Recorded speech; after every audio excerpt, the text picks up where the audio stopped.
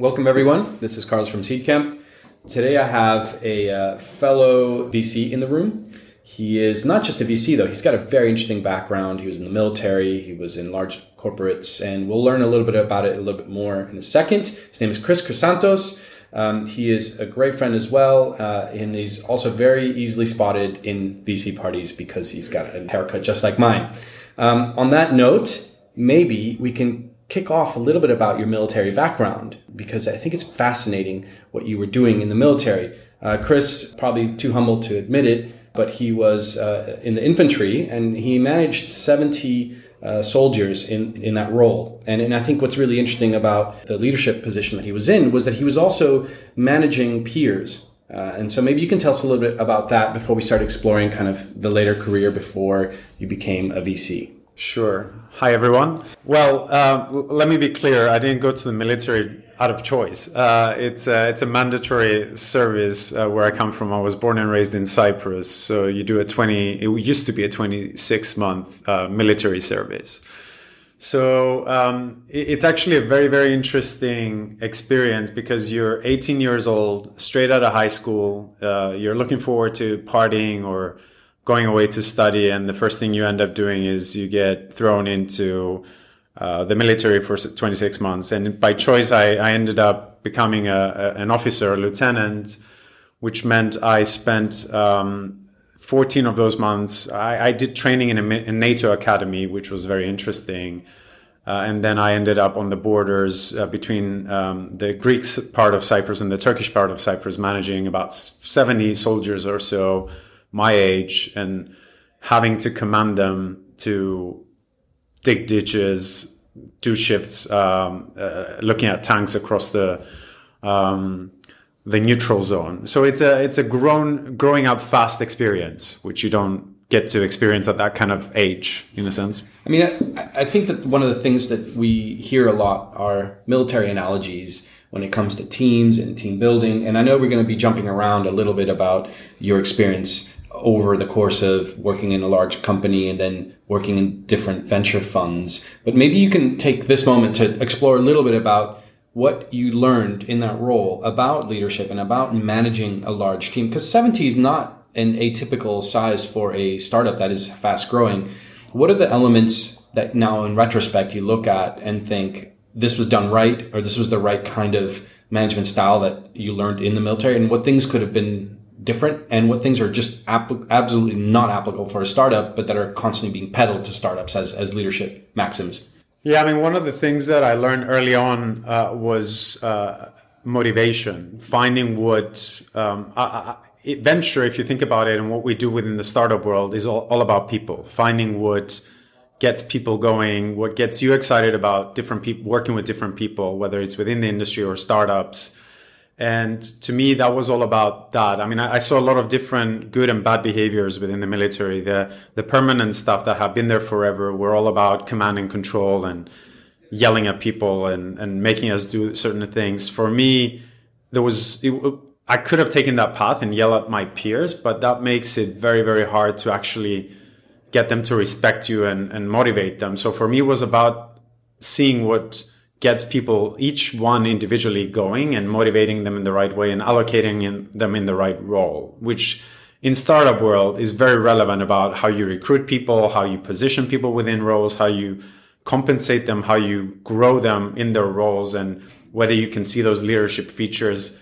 And managing 70 people is not manageable. So it's all about who are the leaders within those 70 to allocate them to lead mini teams, right? Mm-hmm. So it was a very interesting journey for me along that, which obviously helped me. And we'll talk a little bit about my startup world, where I was COO and I had to manage about 40, 50 people, which was an equal issue. But the first job that I got at Cisco, which we'll talk a little bit obviously about, the recruiter hired me because I was in the military, and all the people in my team, we were in an ops command center, control center, and stressful situations, all the data centers going down when we used to have data centers before cloud. He had people from the military, from the Navy, from Marines, just because we were raised under those pressure environments and working together as a team to get shit done. You said something really interesting, which was you picked the right people to then delegate to, so it was easier for you to manage a group of 70 people because 70 people was not manageable as an individual. What were the methods that you used to determine leadership within your staff to then promote them, if you will, from within?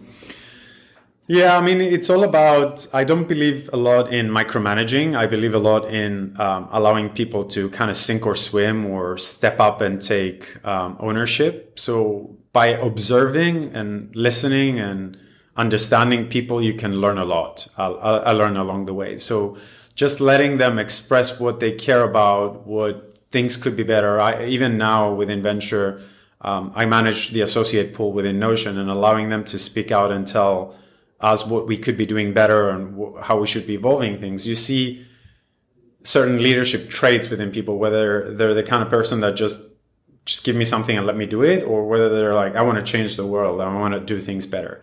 So those kind of traits and the willingness to step up and take ownership of something and move forward are positive things to notice. So when you left the military service, you went to college. What did you end up studying? Funny enough, my dad's an accountant. My older brother's an accountant. I was meant to be an accountant.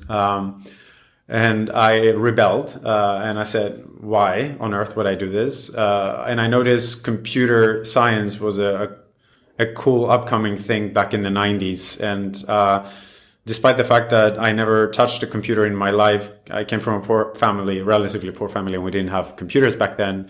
I decided to go study computer science, and I landed in UC San Diego, which had a good reputation of its computer science program, had a supercomputer center.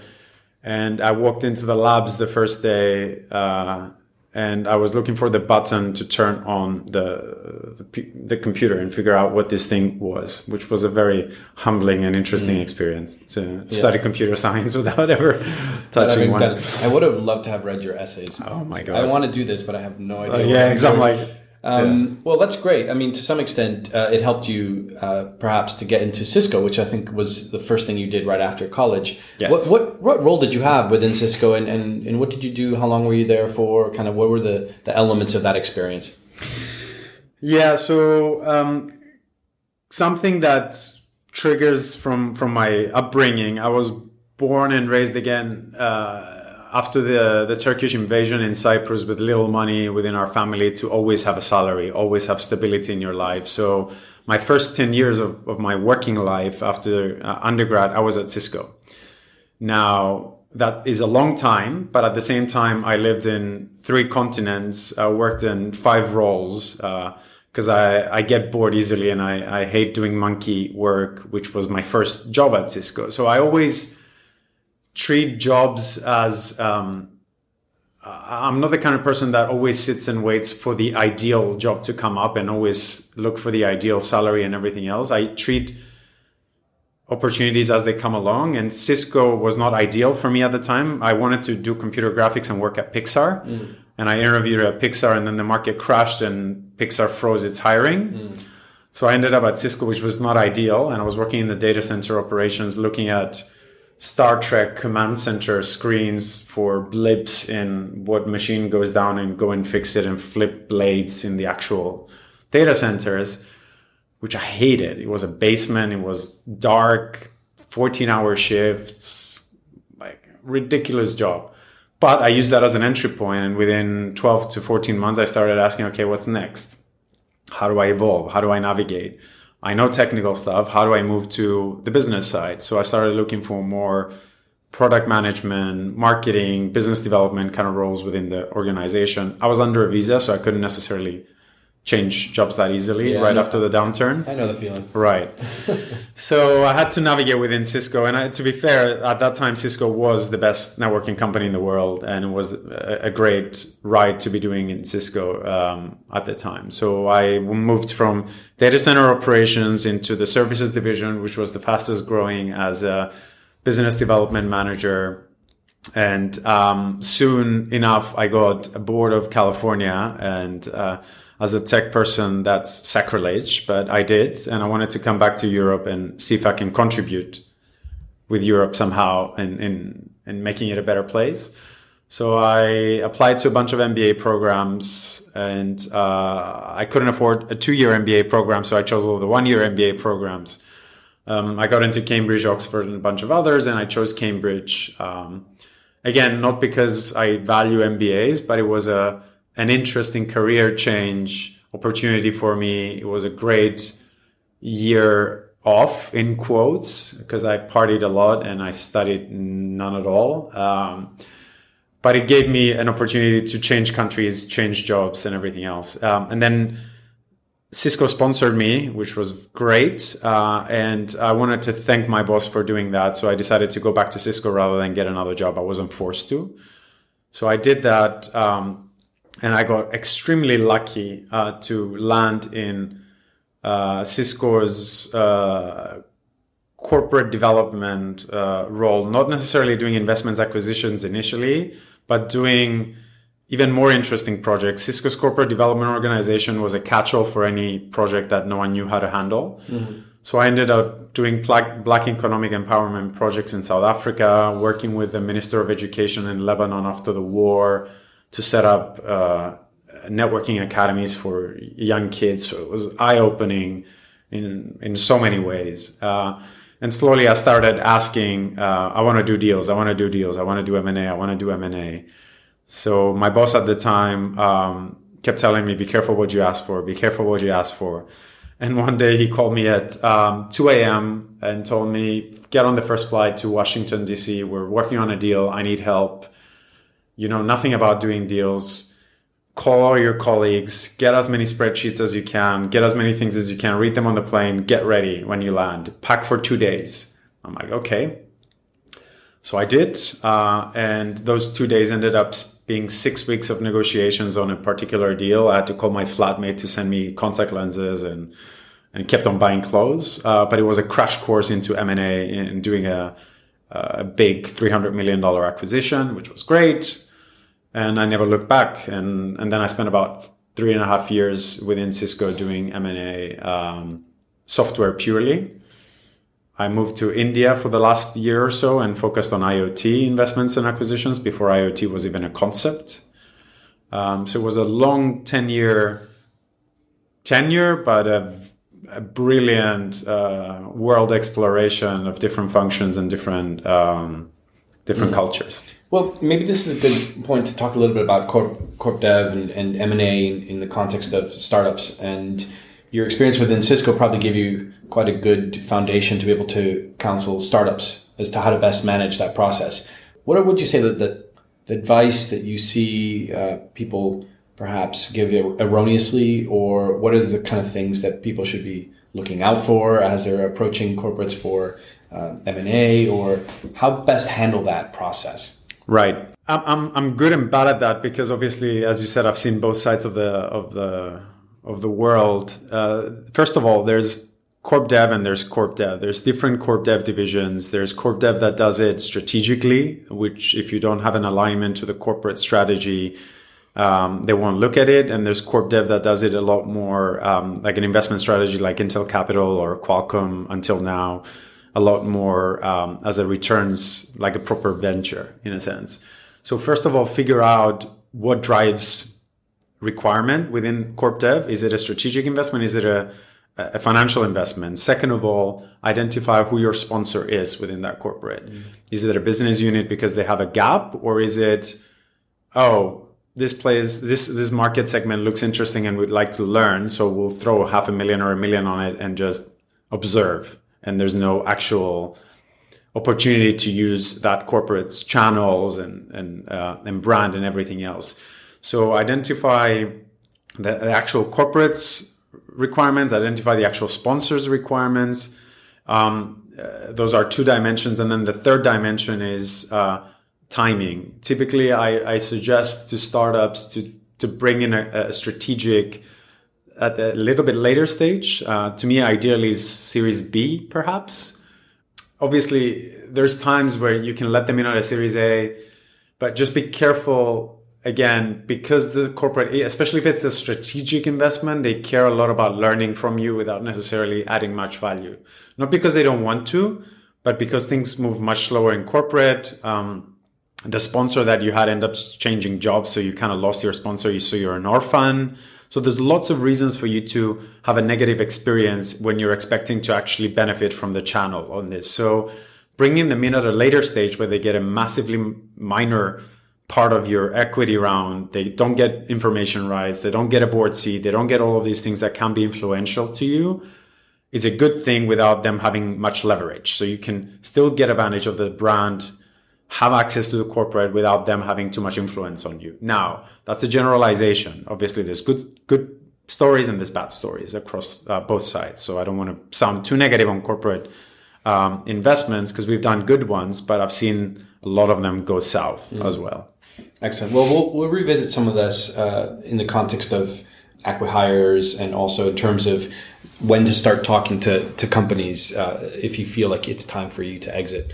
Let's move on to what you did after those 10 years at Cisco. What was, obviously you now have an MBA, you've done corporate dev, you've worked your way from the Star Trek dashboard to, basically being the guy who's making a lot of key deals. What came after? So through that journey of corp dev, I ended up interacting with a lot of early, but also mid-stage startups. And I always started questioning myself I'm still relatively young. I had a couple of options to go into venture at the time. I kept saying, look, if I don't jump into the operating side within the startup world now, the older I get, probably the harder it's going to be for me to change my mindset and my ways and adjust to it. So rather than jumping into venture immediately, I thought I'd rather join a startup and see how that looks like and whether I can adjust to it and learn after 10 years in corporate land.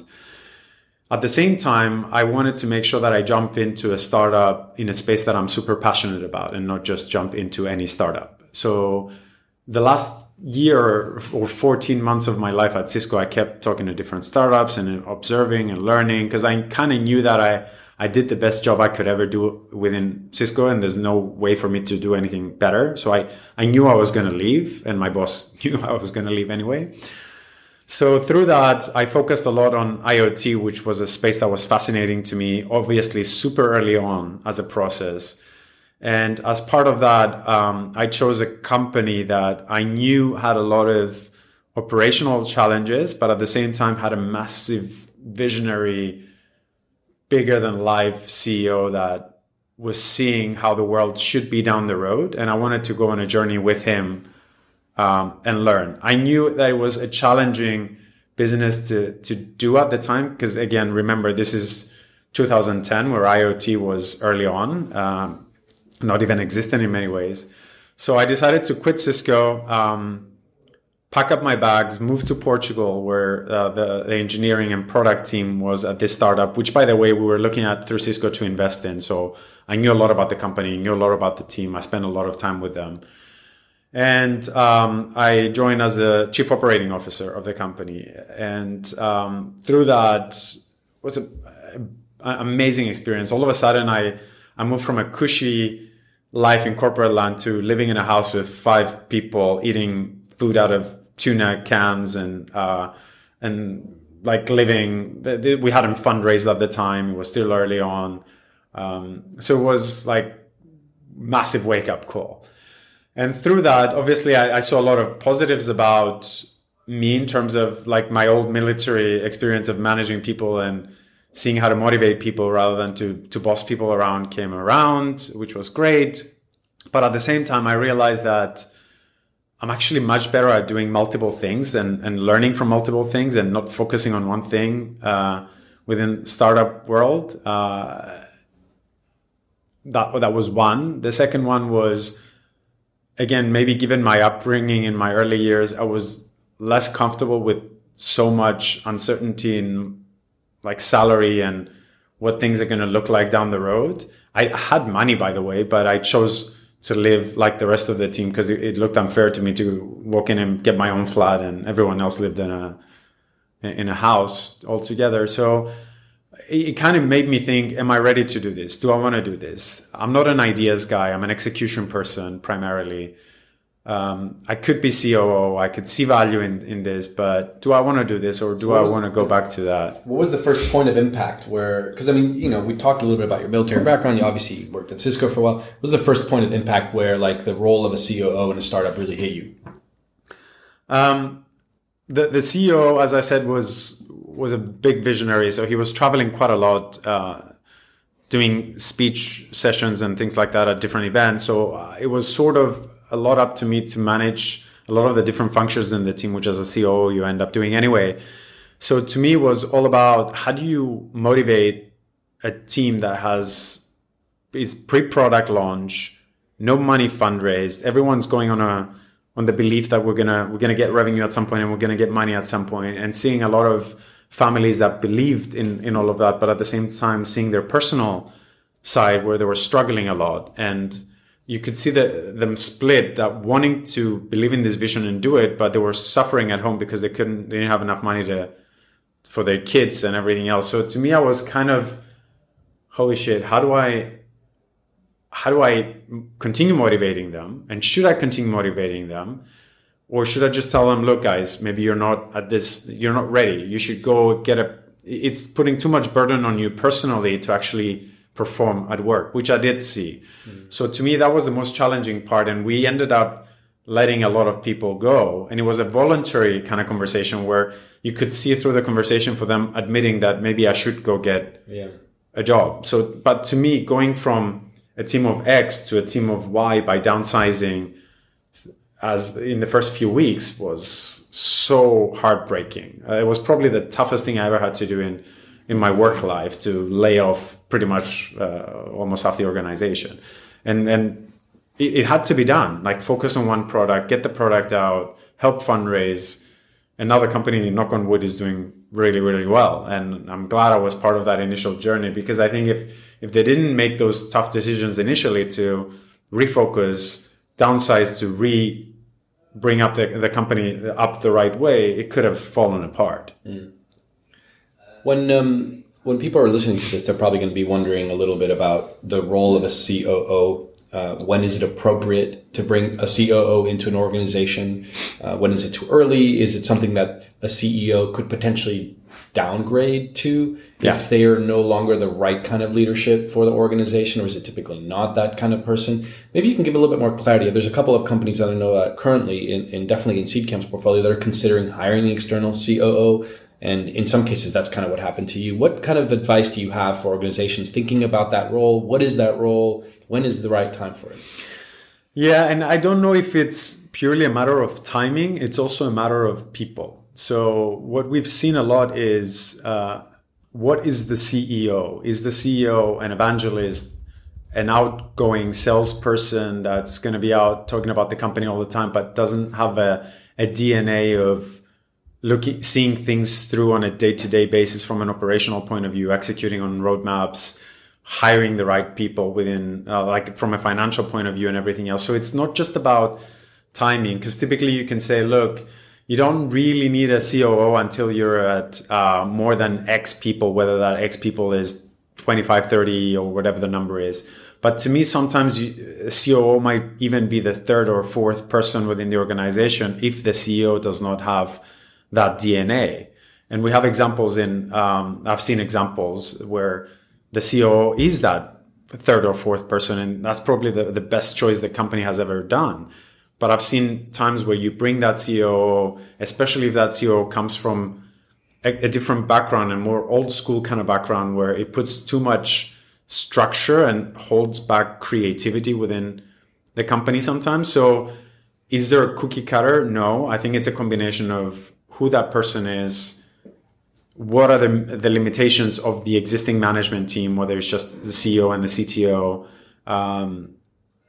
Is it a matter of scale? Is it a matter of, and the CEO can handle the scale and manage those people? Is it a matter of complementary skill sets? So you need to identify a lot of those things and make the call. It's not I've reached X number, so I need to hire a COO kind of thing. I haven't seen that as a rule. What other kind of elements of the COO role do you think that startups should be considering? Maybe if it's not embodied in one person, how does the elements of a COO get distributed across the early team so that maybe a leader arises from that group, or right. that at least the sort of the org management isn't sort of left by the sidelines? Yeah. So, I mean, initially, if you have one of the other things that I keep hearing a lot lately, and we've seen a lot, is talent. Like having a head of talent on board the team, not necessarily a recruiter, but more of a people manager, and making sure that everything is taken care of and how people are treated, and culture and all of that, which as a COO, you end up doing a lot many times. So if you have a strong head of talent, if you have a strong engineering lead, not just like a visionary CTO, but a person that can build and manage the engineering team, and a strong finance person within the organization, that can complement a lot of those things. But what you end up seeing a lot in early stage startups is you have a visionary, crazy one CEO, you have a CTO that can translate a lot of that into what the technical architecture and the vision of potentially initially the product could be. And then you hire a bunch of developers. You might start hiring a VP marketing. You might start hiring a couple of early salespeople, whether it's inside sales or whatever.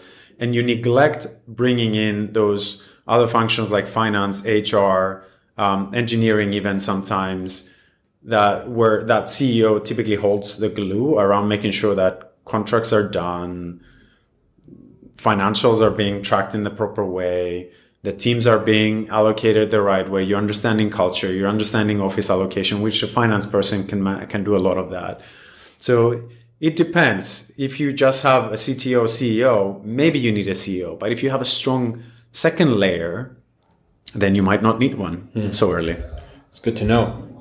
Well, if we move on to kind of how you eventually left the company and moved on to your next role, how did that transition play out, and what was the next thing you did? That was probably one of the most fascinating times in my life. So I left the startup, and I didn't know, it was the first time in my life where I had no idea what I was going to do, because I'm typically a little bit more organized. And I ended up I specifically forced myself not to take the first job that came on, and I spent about 3-4 months where I spent a couple of months in Tel Aviv, a couple of months in Berlin, a couple of weeks in Tel Aviv, a couple of weeks in Berlin, a couple of weeks in the Valley, a couple of weeks in New York.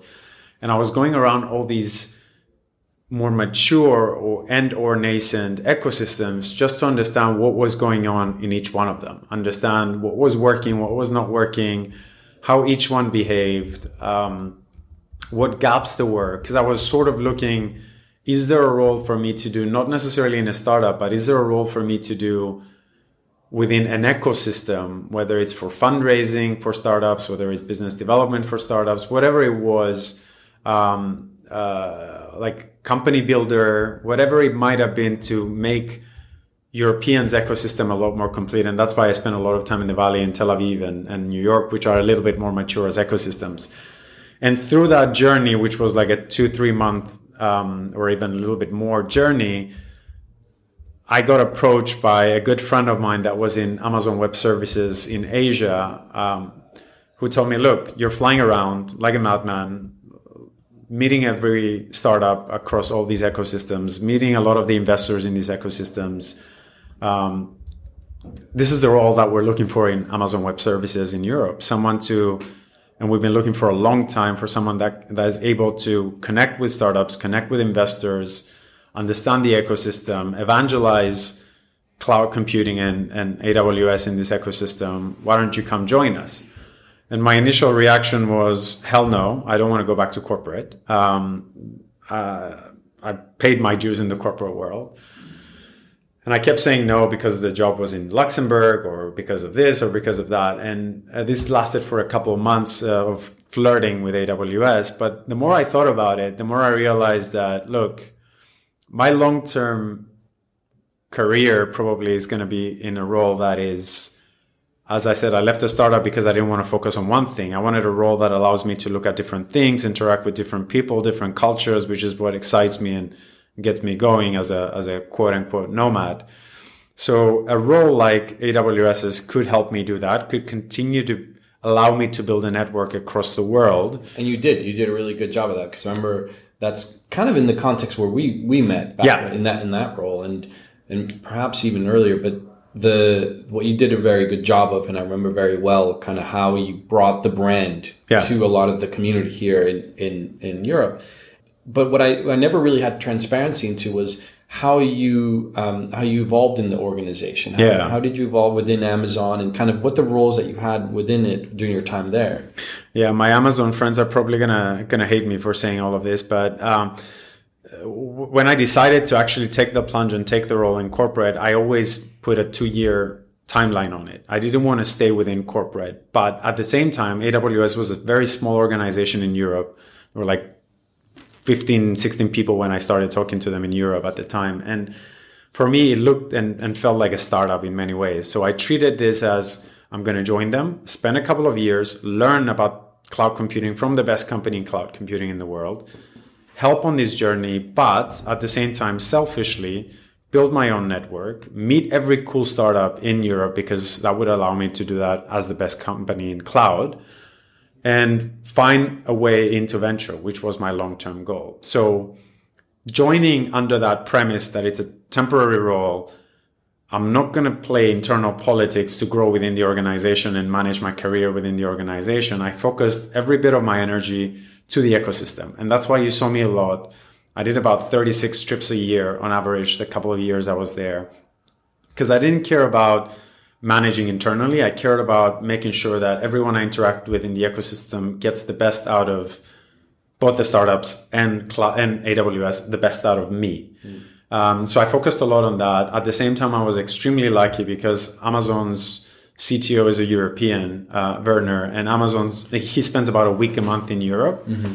And I was his startup dude. So I spent about a week a month or so on the road with him, which gave me a tremendous opportunity to learn about the broader Amazon as a parent and what they think about in terms of strategy, what they care about, which was invaluable to me. So, and can I attribute a lot of the startup program initiatives that Amazon has that they have been very generous with to you, and some of the initiatives that you spearheaded? Yeah, in Europe, I would say yes. I led a lot of that effort. And we were a very, very small team at the time when I joined. We were like 6 of us across the world. And we pretty much worked together in setting up a lot of those programs. It was an amazing journey. Trust me, it's a great, great company to be part of. Not for the long run for me. Yeah.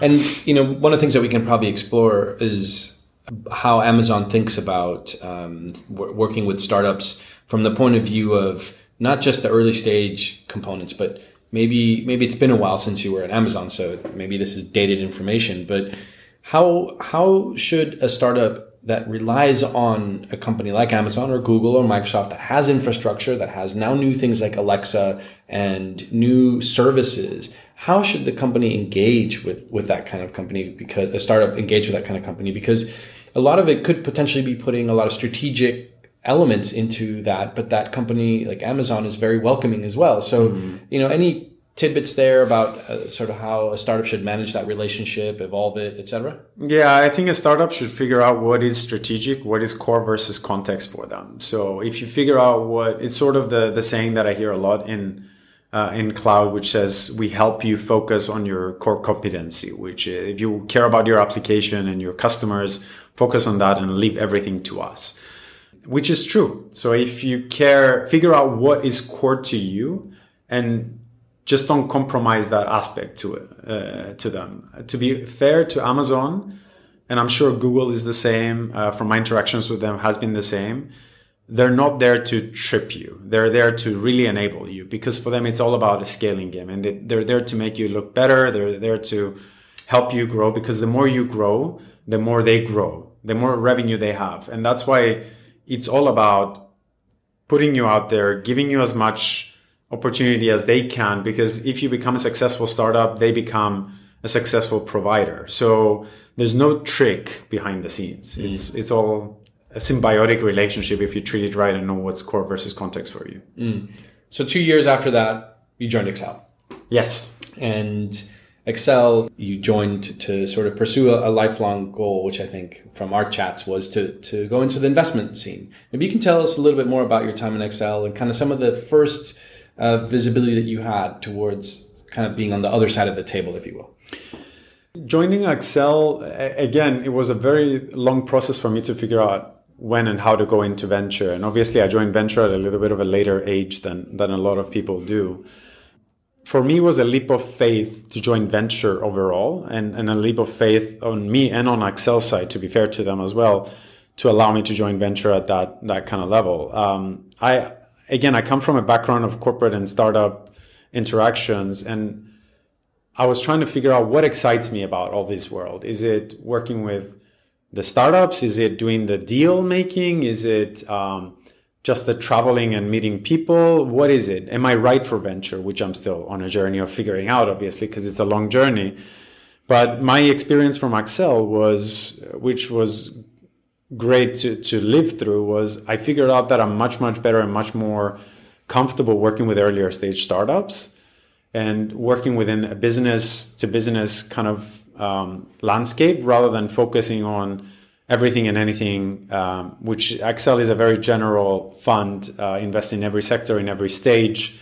And I found myself in the Nordics looking at gaming companies or looking at consumer apps in Germany, which obviously it's great, but it's not what I'm excited about. And I kept feeling that I was looking more at later stage startups, which again wasn't the thing that excited me, looking more around numbers rather than the people side of the business. Well, it's ironic that you've had this pattern in your life, it seems, where you learn a lot of things from working in a large established organization that's been around for many years, and then you go to the upstart. So like the upstart in this case is Notion. And I know those guys quite well, obviously, Joss and crew. And it's a great fund. It's a great experienced group of individuals that come from the space of software and from enterprise. But maybe you can help us understand kind of the focus of Notion for the founders that are looking to approach you. What are the elements that make it different? And also, what are the expectations they should have of you as an investor, manager, and partner, and with the rest of the staff in terms of feedback from your experience? One of the things that was brilliant for me from Excel, as you said, I learned how a big long-term fund builds strategy and builds themes and focus and everything else. So it was a brilliant experience to take over to Notion, and the Notion team obviously looked at that for that from me as well. I've known the guys for a long time as well, and I looked at a couple of angel investments with them. And when they started fundraising for Fund 3 and gave me the opportunity to join, it was a no-brainer for me. I mean, it's Notion, for those of you who don't know, was set up by 4 friends, ex-entrepreneurs who built and sold 3 startups over the course of 15 years together, sold them for $1 billion in exit value, all B2B. That not only allows them to have that success story, but it has allowed them to work together for now 20 plus years after the fund has been around for 7 years now. And it's something that you notice as soon as you walk through the door. It's a group of 4 individuals that complement each other in a tremendous way, finish each other's sentences. Each one has his core competency. They don't act like they know everything individually. They have no chip on their shoulder, have had their success, and are willing to share and contribute in the ecosystem with it, and want to build a brand, and want to build a legacy, and want to do it the right way, just like they've done with their startup. So Notion is a fund, but it's a startup at the same time. It's a company. Each one of us has a role within the firm. We're not individuals. We're a team.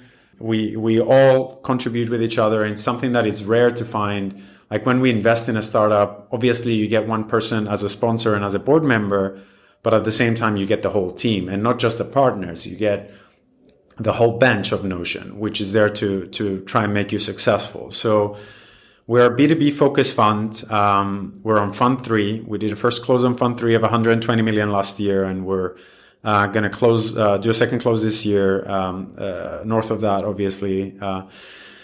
We ideally invest, our sweet spot, I would say, is around Series A, about $3 or so on a $5 million ticket, company with about 80K MRR growing at a couple hundred % a year or so.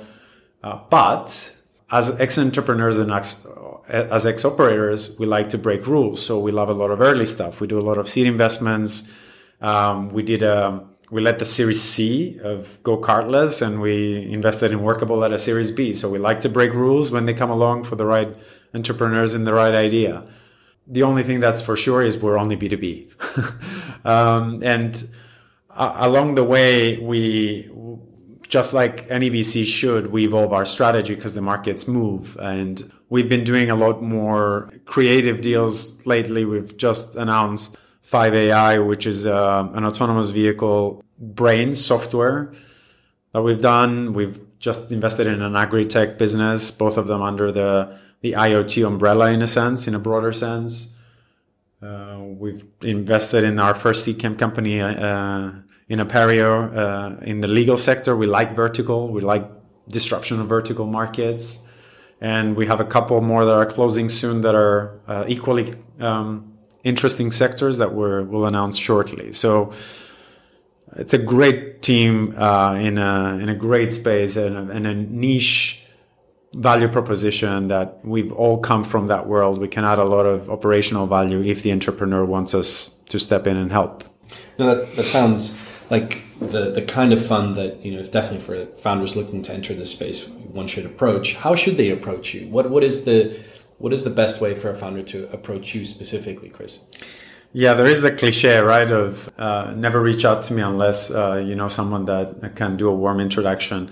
Unfortunately for me, I'm the kind of person that responds to everything and anything, and typically real time. So however you approach me, I'll engage with you, whether it's through LinkedIn or whatever. Obviously, it is much better to come in through a warm introduction. I hate last minute. I'm raising around, I'm closing next week. Obviously it happens, but I hate it. I want to build relationships. It's all about the people on both sides. So the earlier you start building a relationship and I follow your journey and you follow my journey and you see what makes me tick and what makes you tick, the better. So if you get the timing right, is there a subsector of the sector that you guys focus on that is particularly interesting to you? Within Notion, I lead a lot of the IoT activities, given my background as well. I do a lot of the infrastructure, dev tools, again, given my AWS background. And we all do, and for the most part, 90+% of our companies are data-driven companies. We've recently hired a person on the team that came from IBM Watson as well, which gives us a lot of insight into the machine learning, NLP, AI kind of broader world that everyone uses as a buzzword nowadays. But yeah, a lot of those sectors. I'm less fintechy. I'm less, I would say, e-commerce enablement, ad tech, and all of that stuff. I'm more about new disruption, mad ideas out there. Now, if we go back to the days that you were in Amazon, where you were supporting startups, you already had some exposure to being a CEO, being in a company, and understanding the difference between sort of very generic investor advice or very generic corporate advice to a startup and actually very applied. But now that you've been in VC, 2 different funds, you've worked in a startup, you've worked in several corporates, and you've seen quite a bit of the whole aspect of the table from every single angle, above, sideways, below. What is the key thing that you have fundamentally shifted in the way that you think an investor should relate to a startup? What is the advice that you give now as a function of all this experience? What are the points of view that you have changed that you're like, wow, I can't believe how far off maybe other VCs are on this, or how far I was in understanding the difference between one point of view and the other?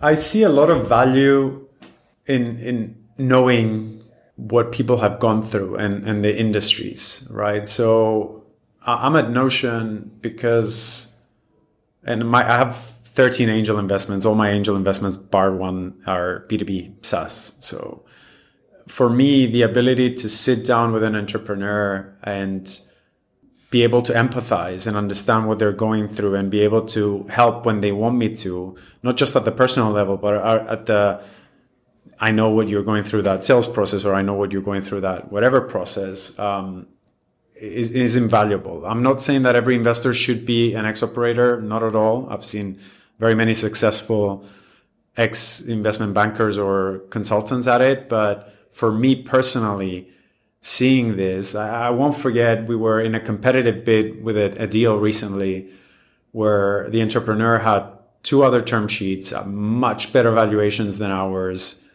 And we took him out to a dinner and with one of the partners. And as the partner was going through the journey of growing Message Labs, which was a company that Notion had from 100 million to 150 million, scaling it in the US, going through those motions, which is where the entrepreneur is about to go through some of those, you could see the entrepreneur's eyes wide open and be like, wow, this is who I want to be on this journey with me. Just because I know that when I hit those roadblocks, you'll get it.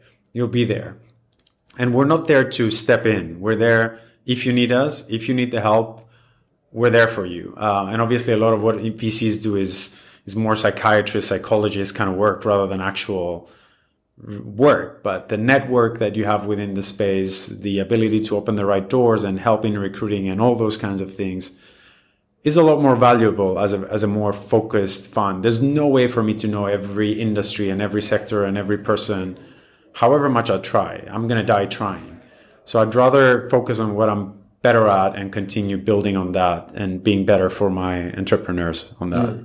But is there anything in addition to the way that you've approached both focus and the way that you've approached being a friendly ear, is there anything else that you reckon that maybe uniquely qualifies somebody with your background to be able to give the right kind of support? I mean, is there some element of a company's foundation that you're particularly well versed in, and you can kind of spot those issues, and founders perhaps that follow you would really benefit from knowing that that's something that they could approach you on? Yes and no. I like to call myself a generalist. I'm not a specialist. I'm not the best in cloud computing industry, or I'm not the best in whatever. And I don't want to be, because the world changes so fast, especially in venture, that you got to be able to be well versed in many sectors. So I don't want to be in that bucket. What makes me tick, and what I think I'm focusing a lot more on nowadays, is a lot more on the people side of the business. Understanding gaps within the management team, understanding what's underneath the worries and the issues that the company is facing, because a lot of times comes from the people. If something is not functioning right, you can always fix sales processes, you can always fix whatever issues, product issues. 99% of the issues that I've seen are people problems. So I put most of my effort and most of my focus, and I like to think I'm more of a people person rather than a technical person. No, that makes sense. And that's in line with what I've witnessed as well, definitely within the Seedcamp portfolio. Well, thanks for joining us, Chris. It's been great chatting with you. I definitely would recommend anyone who wants to get in touch with Chris. What are the best channels? Twitter? CCHRYSAN. Well, we'll link to that on the metadata for this podcast. And until next time, guys, bye.